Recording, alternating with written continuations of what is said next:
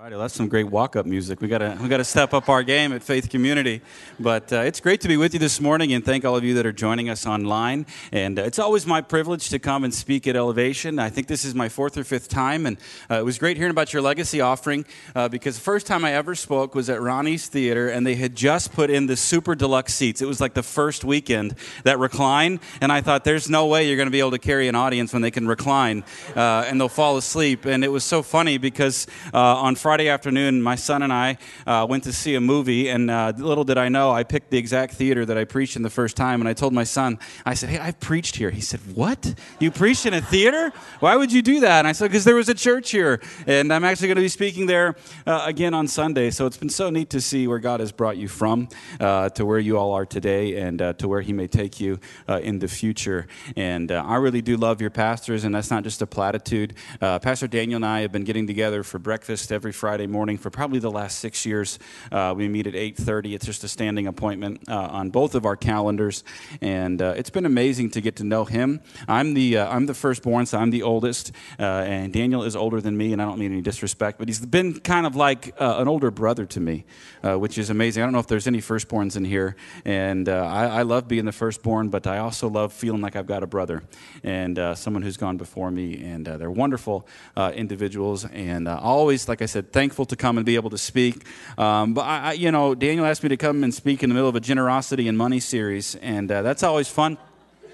Right, that's always fun to come in the middle of and speak on that. And we are in the series called The Blessed Life. This is week number 3. And so far, I know that you all have talked about God's heart for our finances and how giving is mentioned and generosity. I think Daniel said over 2,000 times. Went back and listened to some of his messages in this series. Over 2,000 times about being generous and what it means to be like God. And we're never more like God than when we give. And then last week, talked about how God is the owner of everything, and we are simply just stewards. We steward everything that God has for us. Matter of fact, I'm pretty sure Pastor Daniel shared this voice that, God, everything is the Lord, the earth is the Lord's, and the fullness thereof. And we steward it, and we manage it, and we get that opportunity and that privilege. And today, it's an interesting title for the series, but it's called Breaking the Spirit of Mammon. And I'm pretty sure mammon is a word that we use every day, right? In our common vernacular, we use the word mammon. And it's interesting because you really only find that word in the King James and in the New King James translation. And after that,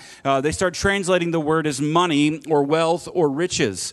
And the word mammon, I just think it would be beneficial for us to kind of define it right off the bat before we dig in, is really just a transliteration of the Greek word, I'm going to butcher it, mammonos. So they took the Greek word, there's no English equivalent for this particular word, and they just made it into an English word, mammon. But it means wealth or riches. That's what it means. An Aramaic word meaning wealth or riches. And you can go all the way back in history and see that some believe that there was a Babylonian and later a Syrian god named roughly the same name, Mammon, to represent wealth and riches. That's where it comes from, this word mammon. But what's interesting is this.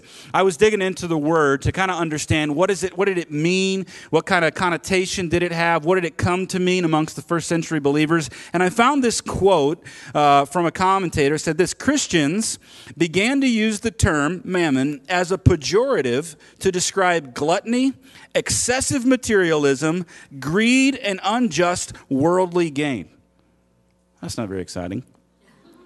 But it kind of helps put into perspective for a verse that we're going to read here in a moment that the word came to mean gluttony, excessive materialism, greed, and unjust worldly gain. And I thought, how interesting is it to consider this word mammon in light of the current culture in which we live in, which seems like it's predicated on more and more and more and more, and that profit has become before people. And I think we can look around in maybe the past year and a half and just see kind of how much is really being driven by the need for more and the need for profit over who we are as individuals. Matter of fact, I think our American culture is kind of a mammon culture. More. Give me more. Success becomes the God, right? Achievement becomes the God. Get more. And the interesting thing about more is it never seems to be enough. Have any of you guys just put a false cap on how much money you want to make? Like you've already decided that I'm going to be happy at this particular amount of money. And even if my boss or my company comes up to me and says, we want to give you more money, you say, no, I'm good. I don't need any more money. I'm good. I'm happy. I'm not going to take any more money. Anybody ever done that? Absolutely not, right? You're going to get more. But it's interesting that if you look at studies, what they show is that there's a guy who wrote a book. His name's Malcolm Gladwell, and a very interesting writer. And he wrote a book called David and Goliath. And it's a study of all these different kind of things. But it talked about income as it relates to happiness. This book was written probably, I don't know, at least 10 years ago. I picked it up in an airport, and I started reading it. I made the mistake of reading it in the airport, and I wanted to keep reading it. And so I overpaid for the book at Hudson News or whatever, and took it on the plane with me and was reading it. But back then, and I've heard that they've adjusted it, but back then they said the highest levels of happiness in relationship to salary was right about $75,000 a year. And of course, this is in America. $75,000 a year. After you eclipsed that, people reported lower levels of happiness and peace and contentment. That was like the sweet spot, right there at $75,000. Some of you are like, well, hey, I could stand to be there. It'd be good. But I just found it interesting that more doesn't always make us happier. More doesn't always fulfill us in any way, shape, or form. Seems to be a trailing off effect. But this idea of mammon, this wealth and riches, it really has come to be understood as kind of like the spirit that rests on money. Like there's something about money that's just more than a resource that we have in our bank account or the number that we receive from doing a particular job. That money, while not the money in and of itself as the physical currency isn't evil and have a spirit upon it, there's a spirit that rests kind of on money and wealth and riches that has to be redeemed. And that's why God talks about it so much, because of the effect that it has on us. Really, if you want to think of mammon in a way that kind of makes a bit more sense in your practical life, because I don't think anybody is going to just stand up and say, I'm excessively materialistic, I'm greedy, and I have unjustly worldly gain in my life. But maybe we could think of it like this, that mammon literally kind of says this, that money will be my source and solve all my problems and not God. That money will be the answer to everything in life. Money will be the point of fulfillment. Money will open doors, and money will make me at peace. And if I just had more money, I would sleep better at night. Right? But I think there was a great philosopher who had a phrase like this. He said, "Mo money, mo problems." He knew something. He knew something that we probably all can agree on. But it says, money, wealth, achievement, riches, if I could just get that, then I would be happy. And what's even kind of crazier is this. There's like this whole belief even in Christianity that God just wants you to have more and more and more. And we reduced him to some cosmic vending machine. Like, God, give me more. Not that God is against giving you things. Not that God is against you having things. He's just against things having us. He's really against this because he's a jealous God. He's so against us worshiping anything other than him. And that he ultimately is our source and is the solution to every issue that we face in life. And today, what I want to do is just talk through kind of three things about what does it look like to really break this spirit that kind of rests on money. If you think of it, interestingly enough, all the way back to the historical beginning, these cultures had a god of wealth and money that they worshipped alongside many other gods. But in Christianity, we don't just view God as simply a God of wealth and resources, although he has everything because everything is his. He's so much more than that. And Jesus makes this point. He makes this point about mammon. He says this in Luke chapter 16, verses 9 through 13. And he says, "And I say to you, make friends for yourselves by unrighteous mammon, that when you fail, they may receive you into an everlasting home. For he who is faithful in what is least is faithful also in much. And he who is unjust in what is least is also unjust in much. Therefore, if you have not been faithful in the unrighteous mammon, who will commit to your trust the true riches? And if you've not been faithful in what is another man's, who will give you what is your own? No servant," here's the crux of it, "no servant can serve two masters, for either he will hate the one and love the other, or else he will be loyal to the one and despise the other. You cannot serve God and mammon, or maybe your translation, you cannot serve God and money, or you cannot serve God and riches. It's the only time in the scriptures that Jesus contrasts something with serving God. That you cannot serve both. Like either you will serve money or the money will serve you. Right? It will benefit you and it will help you. But you can't serve God and mammon. Because here's just three lies of mammon. Three lies that we buy into and it's perpetuated, and they're this. The first one is that money will make me secure. Money will make me secure. I don't know about you, but the more money I've gotten in life, the more stuff I got, and the less secure I got because I became way more thoughtful and considerate about what I have and losing what I have. And I got here, but what if I go back? And it didn't make me more secure. It made some things easier, that's for sure. Or this, money will make me significant. Make me secure, it'll make me significant. And then number three, ultimately, money will make me happy.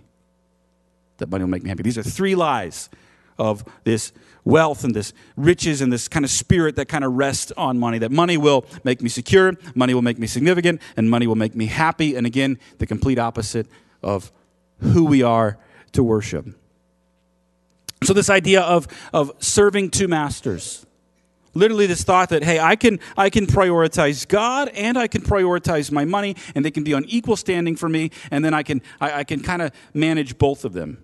And I think what's interesting when you step back to consider like serving and the idea of worship, that you tend to think that worship is what we just did, right? We sang 4 songs and we got them out of the way, and then we moved to the preaching, so we did our worship. But that's just a very little bitty piece of what the word worship and actual service means.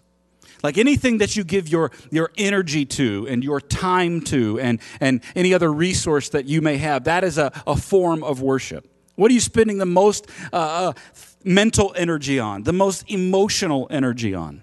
Maybe some of that's like kind of unconscious worship or worship by default.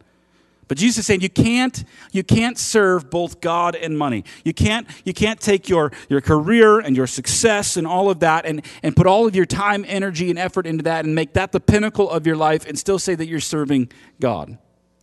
Like one of the two will be take priority in your life, and one of the two is already sitting on the throne of your life, leading and guiding you. Now, I don't know anybody in here, so I don't know what your situation is. I don't know how much time and energy and effort you're putting into that. I'm just simply saying that Jesus makes this point that it is absolutely impossible for anyone to serve both God and money. But it is very possible to serve God with our money. And I think that's the whole point of what this series is serving God with our money and with our resources. The series is named The Blessed Life. And if you're not careful, you tend to think of blessing only as it relates to material things. Right? That God wants to bless me with a car. That God wants to bless me with a house. That God wants to bless me with more money. All of those things in and of themselves are neither inherently good or bad. They just are, and they're things. But the word blessed in the scripture, if you go all the way back to the book of Genesis, it says that God looked at his creation and he blessed them. I was so fascinated by blessed. What does it mean to be blessed? It literally means this, that God has brought function and order to his creation. God created something out of nothing, right? Ex nihilo, something out of nothing. And when he blessed it, he literally looked at it, he said, this is good, this is right, this is the way that it should be. And now he gave us the empowerment to be who he's created us to be and to do what he's created us to do. Blessing is God putting things into order in our life. And when we do what God says, God's way, for God's intent and purpose, then we are blessed and things are put into order. Outside of blessing is chaos because God cannot bless what he has not put into order. So when we do things our way, then no wonder we get chaos and disorder in our life. But when we do things God's way, it's already blessed. It's already blessed. So putting into order. And what is the number one cause of, just in relationships, of divorce in North America? It's money. It's arguments about money. The disorder and the chaos that it brings. So why wouldn't God want to bless that and to break this kind of spirit that's on it? So here's the three things that I want to just talk through today regarding money that can help us think a little bit more about not only the amount of money they have, but really kind of help us take a fresh look at how do we see money, how do we relate to money, how do we interact with money, how do we process our emotions as it relates to the money that God has given us. And the first thing is just recognizing that money is spiritual. That although it is a form of currency, and although we hardly ever touch physical money anymore, right? It's just numbers in our account. You ever wonder if money's even real anymore? You really know it doesn't exist, right? Money doesn't exist. Money's just an agreement that we all have that has value. Think about that for a moment. Right? You and I, if we're going to buy something, we are going to agree that the car that I buy from you is worth, I don't know, let's say $500. It's $500. So we agree that car is worth $500, and then we agree that this amount of money that I give you in person or I Cash App or Venmo you is actual, real something that has value. But it only has value because you and I agree upon it. Pretty fascinating when you think about it. That money is not just the stack of bills in your I don't know, if you have a nightstand, if you keep money there, or just the numbers in your account, but it is more than that. It's spiritual. And it affects us, and we should understand that because of how deeply money affects us.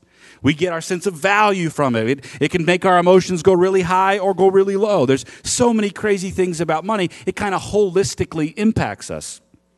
And listen to this. If money isn't spiritual, then how could Paul write this to Timothy in 1 Timothy chapter 6, verse 10? For the love of money is the root of all kinds of evil. He didn't say for money is the root of all kinds of evil. He said for the love of money. That's a really often scripture that's often misquoted, Oh, for money is the root of all evil. No. It's the love of money. Now, what's interesting is I looked up that word love. It's not one of the four main words used for love in the Greek language. It's actually one word that means a lover of money. Like an obsession over it. Like anybody with OCD?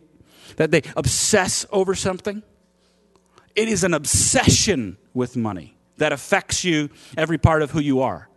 I was really shocked because I thought it was going to be like one of those four words used for love in the Greek language. But no, it's a word all in of itself, all encompassing. For lovers of money, for the love of money, the obsession of money is the root of all kinds of evil. And some people, craving money, have wandered from the true faith and pierced themselves with many sorrows. This is a warning that Paul is giving to Timothy. Like, hey, you're going to encounter people that you're pastoring and that you come into contact with that maybe even at one point they knew who God was. They started to follow him, but they began to obsess about money and more and to chase it. Right? Because it feels good to chase it and it feels good to get more. I don't know about you. I'd rather have more money than less. I don't believe the scripture is saying become a pauper, right? And just live with nothing. I don't know, but don't let those things have you. Don't be a lover of money. Again, be a lover of God and who he is and what he's done in your life. And then he goes down, Jesus again in Luke chapter 16, he's talking about a particular group of Pharisees. He said, these Pharisees who dearly loved their money. Guess what? It's the same phrase used in Timothy. These people who are money lovers, who are obsessed about money, heard all of this and scoffed at him. Then he said to them, you like to appear righteous in public, but God knows your hearts, and what this world honors is detestable in the sight of God.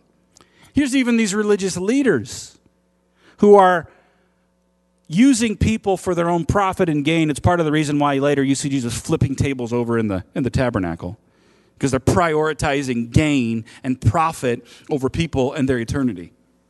He's like, you love money and you like to appear righteous, but actually what the world honors, prioritizes, what the world serves and worships, this spirit of mammon, the spirit of greed and excessive gain and materialism, that's actually detestable in the eyes of God.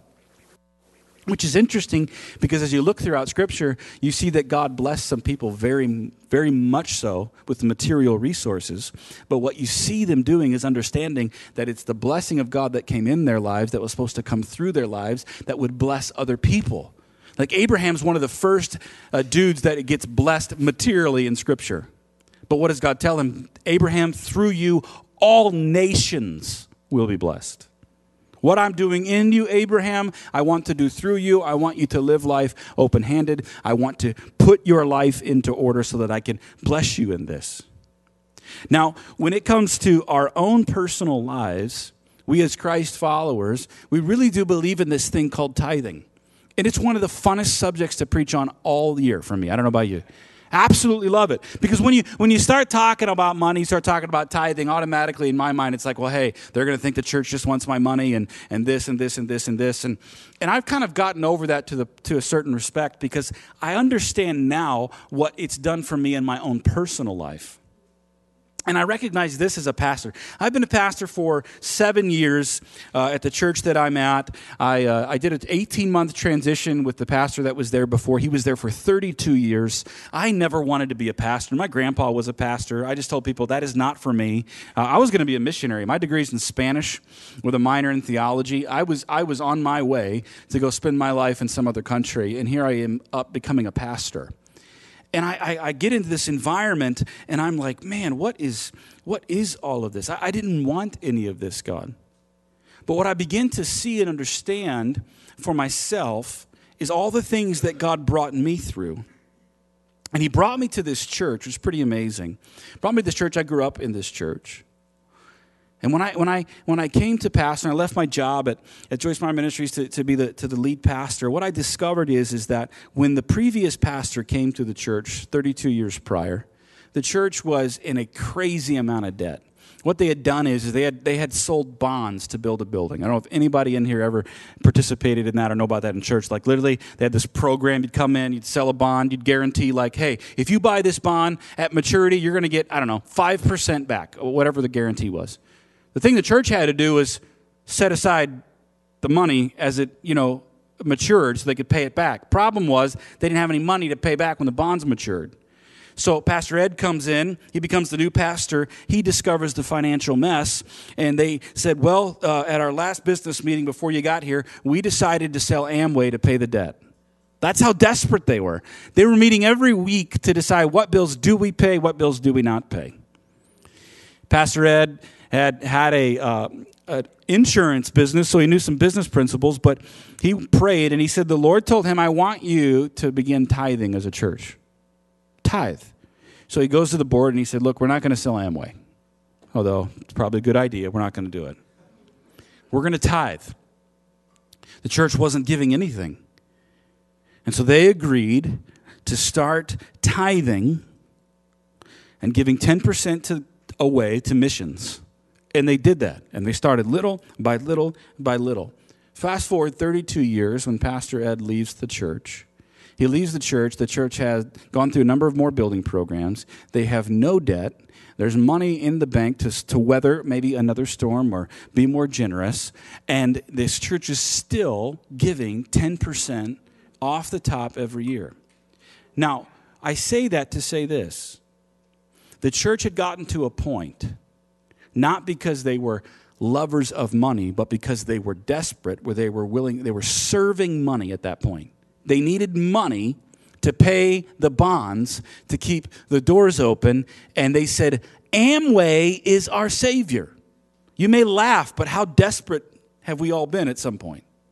Where they were with good intention and good heart, we will sell Amway to keep this thing alive.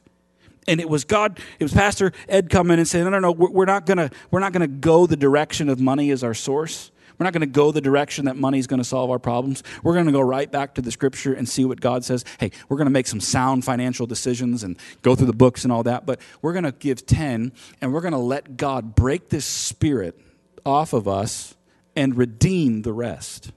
Redeem the rest. I inherited that. I got to see that. And you say, how did that benefit you? Well, after about a year and a half of a honeymoon period of being the pastor of the church, we started to make some changes to move forward. And a lot of those people that said we were with you, they weren't with us anymore. Right, and they left. And we were right in the middle of we were gonna do a renovation for our kids area. And we had a piece of the money set aside, but we needed to raise about another $85,000. And so we start this, and we're moving along, and we announce it, and I'm riding high. And then over the next 3 months, 300 people leave the church, and like it was over $350,000 of yearly income walked out the door. And I'm thinking, this is not what you said, God. You said that you'd take care of it, right? And it'd be good. It's not good because they just left. I said, what are we going to do? I mean, I literally was going into these board meetings, and thankfully because of Pastor Ed and sound financial principles, we had some money, to set aside that we could weather the storm. Going to these meetings, and it's red this month. I'm thinking, dear Lord, this is going to be an absolute failure. We kept tithing, though, because I knew the history of the church. I knew the faithfulness of God. Like, we're not going to stop giving that money away. We'll cut other programs and things here before we ever stop that. I had breakfast with this guy. We were at McDonald's in House Springs, and we're sitting there talking, and he goes, hey, Josh, how much do you have left to raise? I'm like, we have $74,000 left to raise. He goes, okay. He said, I talked to my wife, and we're going to give you half of that. And he said, I'm going to give you half up front, but I want you to talk about it like it's a matching donation. That for every dollar that someone gives, I'll give the dollar. He goes, I'm going to give it to you all up front, and I'm not going to ask for any of it back. I was like, everything I could to not just, fall on the floor crying. And I said, thank you. And 2 days later, he walks into the church, and he says, here you go. I had to move some things around. And he handed me a check for the half of that money. And begin to slowly see the faithfulness of God come into play. Now that's on a corporate level as a church. I know that this church tithes. How do I know that? Because I've talked with Daniel. I know that this church believes in breaking that kind of spirit off and say we're gonna prioritize God first. God is our source, come what may. And you want to know this crazy thing that happened over the last year and a half called COVID? The crazy thing happened is that as of March last year, there wasn't a church in America that was still meeting, right? We automatically became a production facility overnight. We had to go online, and you're preaching to a camera, and nobody's meeting. And we didn't meet for 3 months. Some churches were shorter, some were longer, whatever the case may be. But what was amazing, and I was talking to Daniel about this too, there's nobody in the room preaching to a camera. And we both saw something happen over the last year and a half, that attendance in person decreased, right?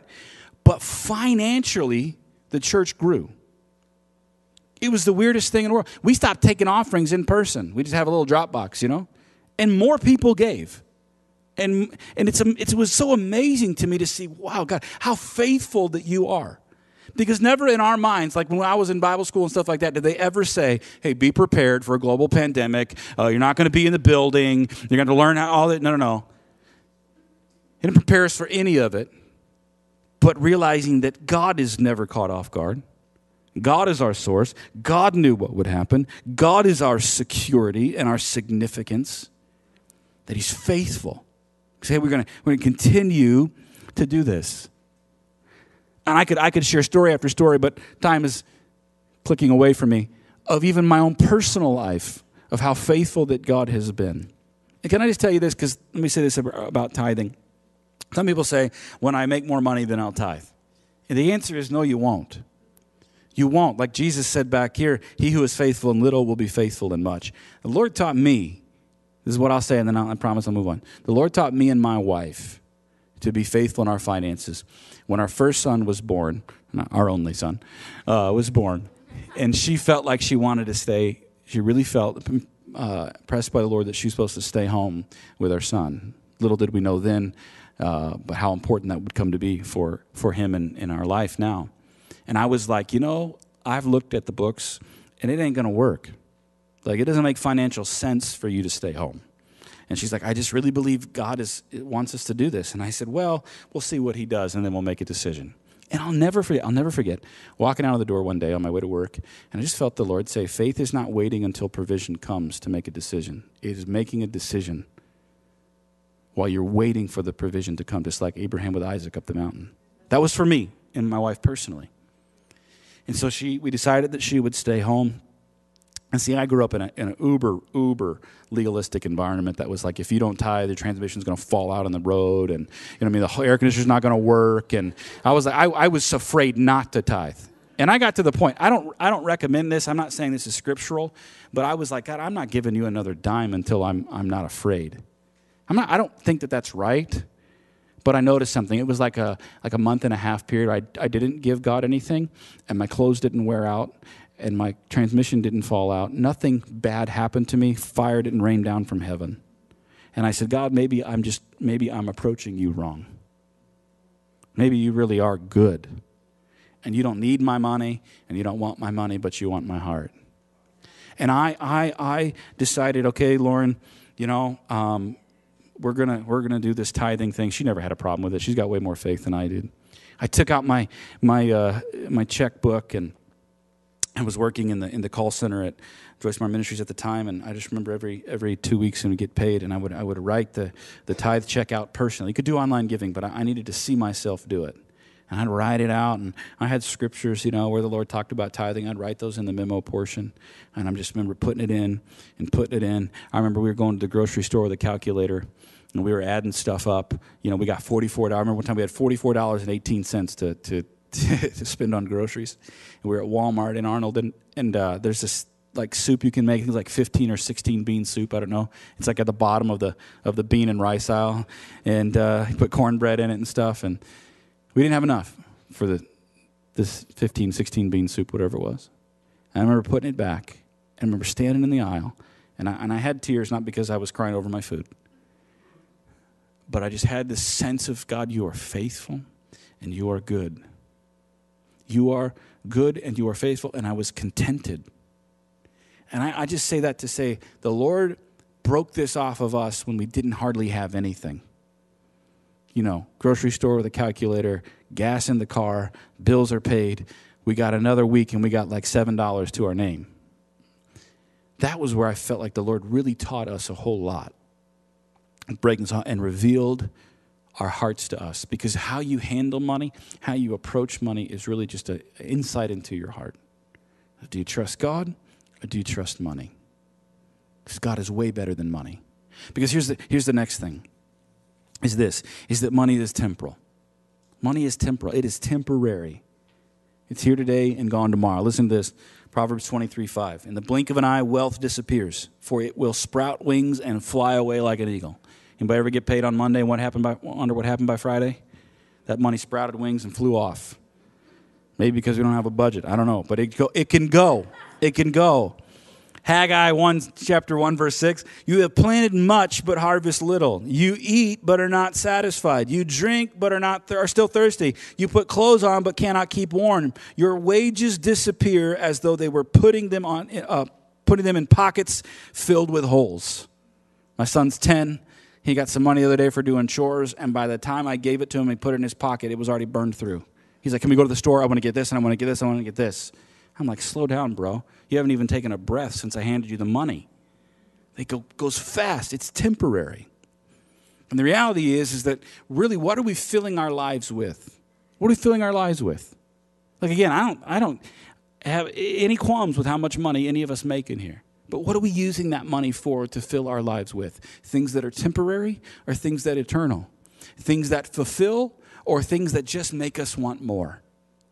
I'm always bummed when I'm driving down the road and I see new construction and I discover it's another storage facility. I'm like, dear God, somebody is making a lot of money off our junk.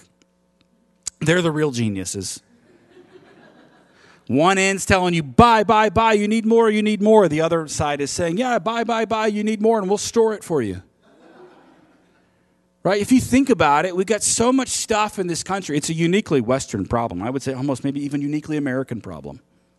We've got enough space that we can be like, I got so much. Let me just empty my basement, throw it in this garage, lock it up. Now, sometimes some of us need storage facilities. But just the whole idea of it is just, I think, emblematic of kind of how we live our lives.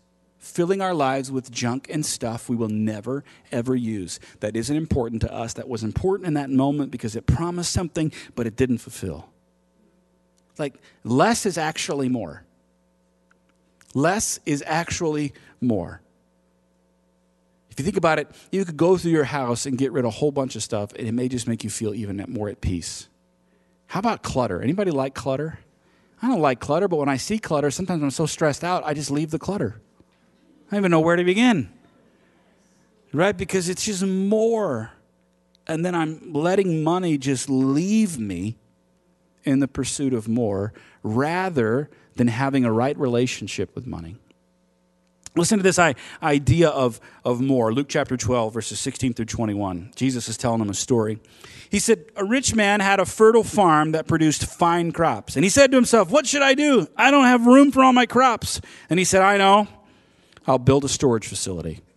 I'll build a bigger barns and bigger ones. I'll tear down my barns and build bigger ones. Then I'll have room enough to store all my wheat and other goods. And I'll sit back and say to myself, my friend, you have stored enough away for years to come. Now take easy, eat, drink, and be merry.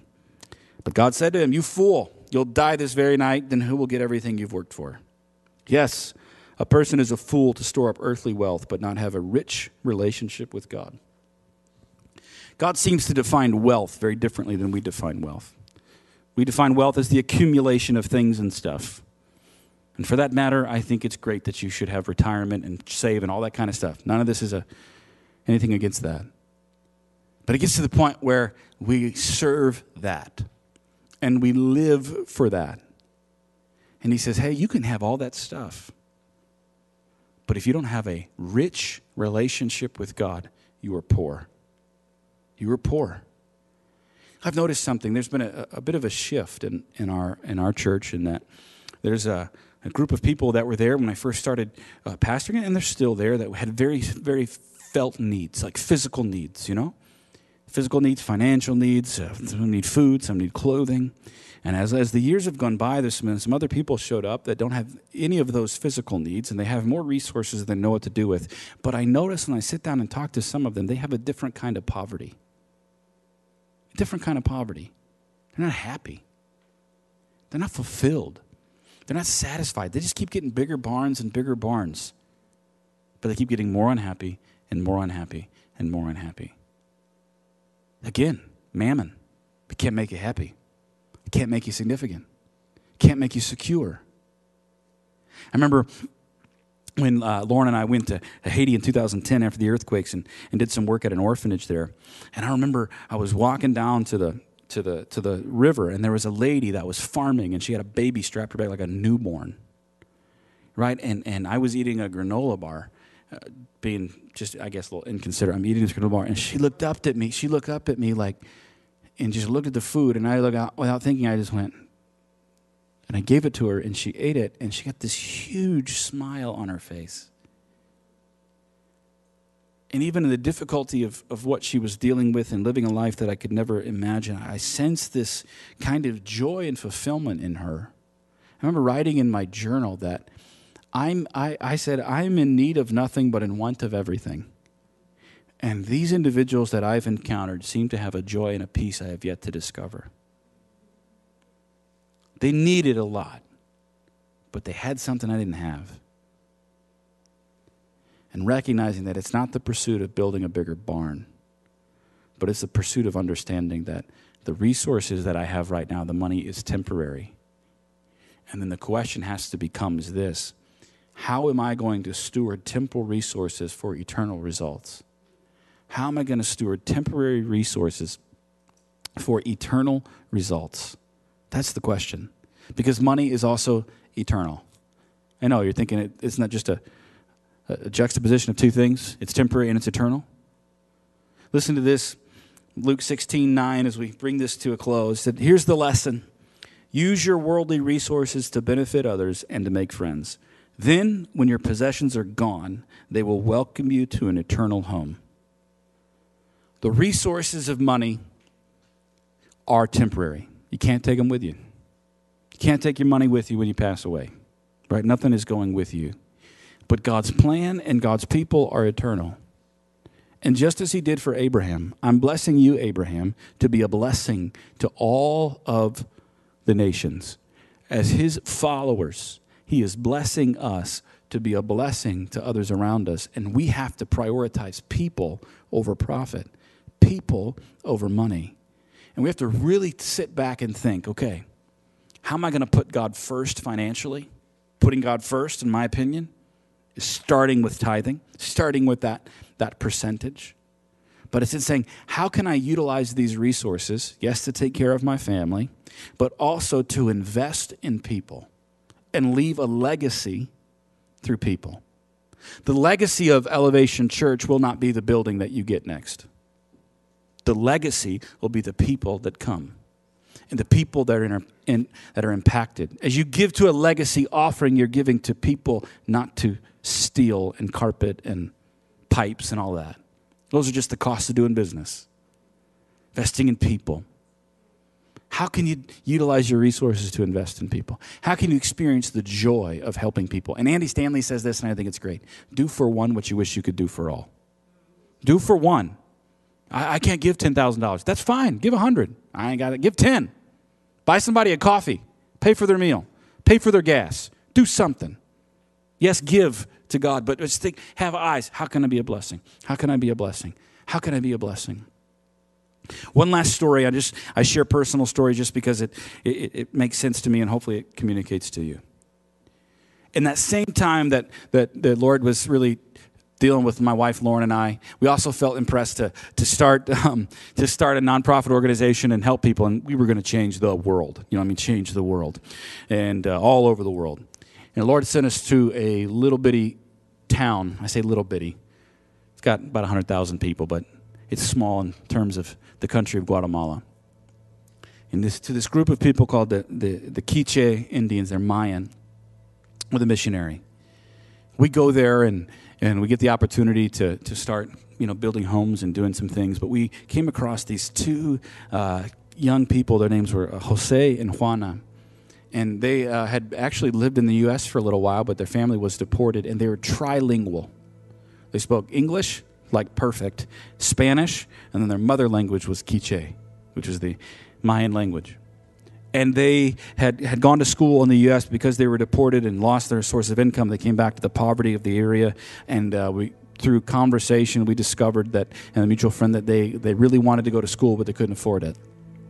And so I was like, Lord, I want to change the world, doing all these grand plans and things. And Lauren and I just felt like maybe we should just help these kids go to school. Maybe that's where it starts, right here.